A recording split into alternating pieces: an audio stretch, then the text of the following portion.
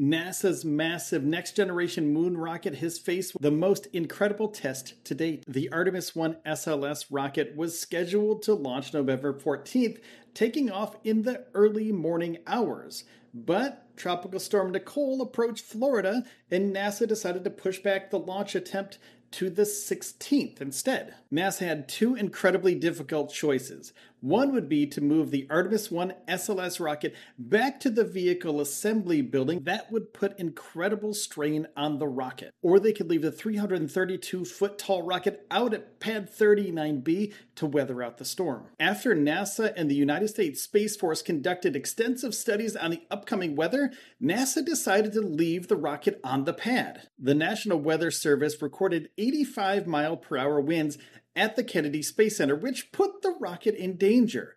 But there was more danger actually taking the rocket from where it was at the pad and moving it back to the vehicle assembly building.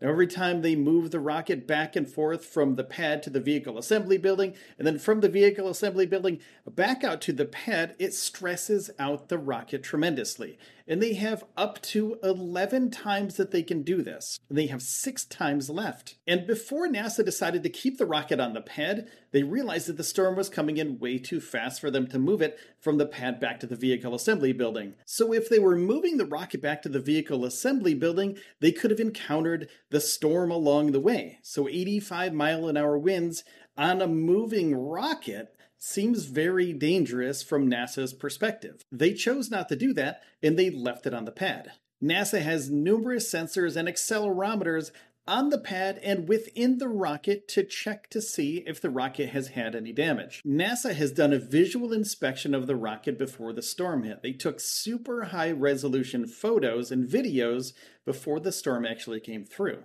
Now, after the storm has passed, they took high-resolution photos and videos of the rocket and the pad after, too. So they can compare and contrast those photos to see if there's been any visual damage to the rocket. And there was some damage. Now, considering the storm, it seems like this is pretty insignificant damage.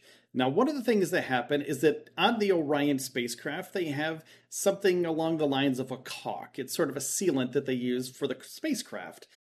When you need mealtime inspiration, it's worth shopping Kroger, where you'll find over 30,000 mouth-watering choices that excite your inner foodie. And no matter what tasty choice you make, you'll enjoy our everyday low prices, plus extra ways to save, like digital coupons worth over $600 each week. You can also save up to $1 off per gallon at the pump with fuel points. More savings and more inspiring flavors make shopping Kroger worth it every time. Kroger, fresh for everyone. Fuel restrictions apply.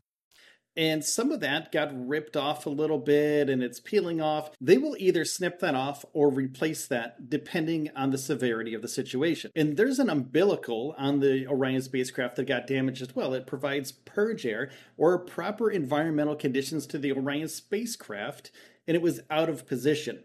The umbilical maintained purge throughout the storm and has been repositioned to allow proper retraction at liftoff. Engineers also removed the hard cover over the launch abort system window installed before the storm and will inspect the window to confirm that it's in good condition for the upcoming launch. Currently, NASA engineers are powering up the rocket again. They're checking out the systems and the spacecraft's elements to make sure that the systems are healthy, and powered health checks will continue throughout Saturday.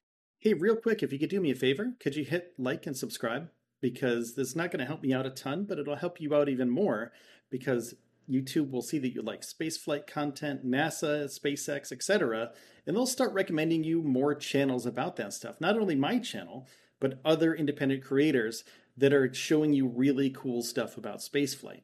Thanks so much for that. And now that the Artemis 1 program is back on track, we'll see the SLS rocket and the Orion spacecraft launch at 1:04 a.m. Eastern. That's when it all starts. November 16th on a Wednesday, and there's a 2-hour launch window for them. So they start off at 1:04 and they have until 3:04 a.m. to launch the rocket around the moon and come back. So the thing on the top, that's the Orion capsule. That's where people in the future, during the Artemis 2 mission, will be inside of. And this Artemis 1 mission is super important. Basically, this is the pathfinder for Artemis 2.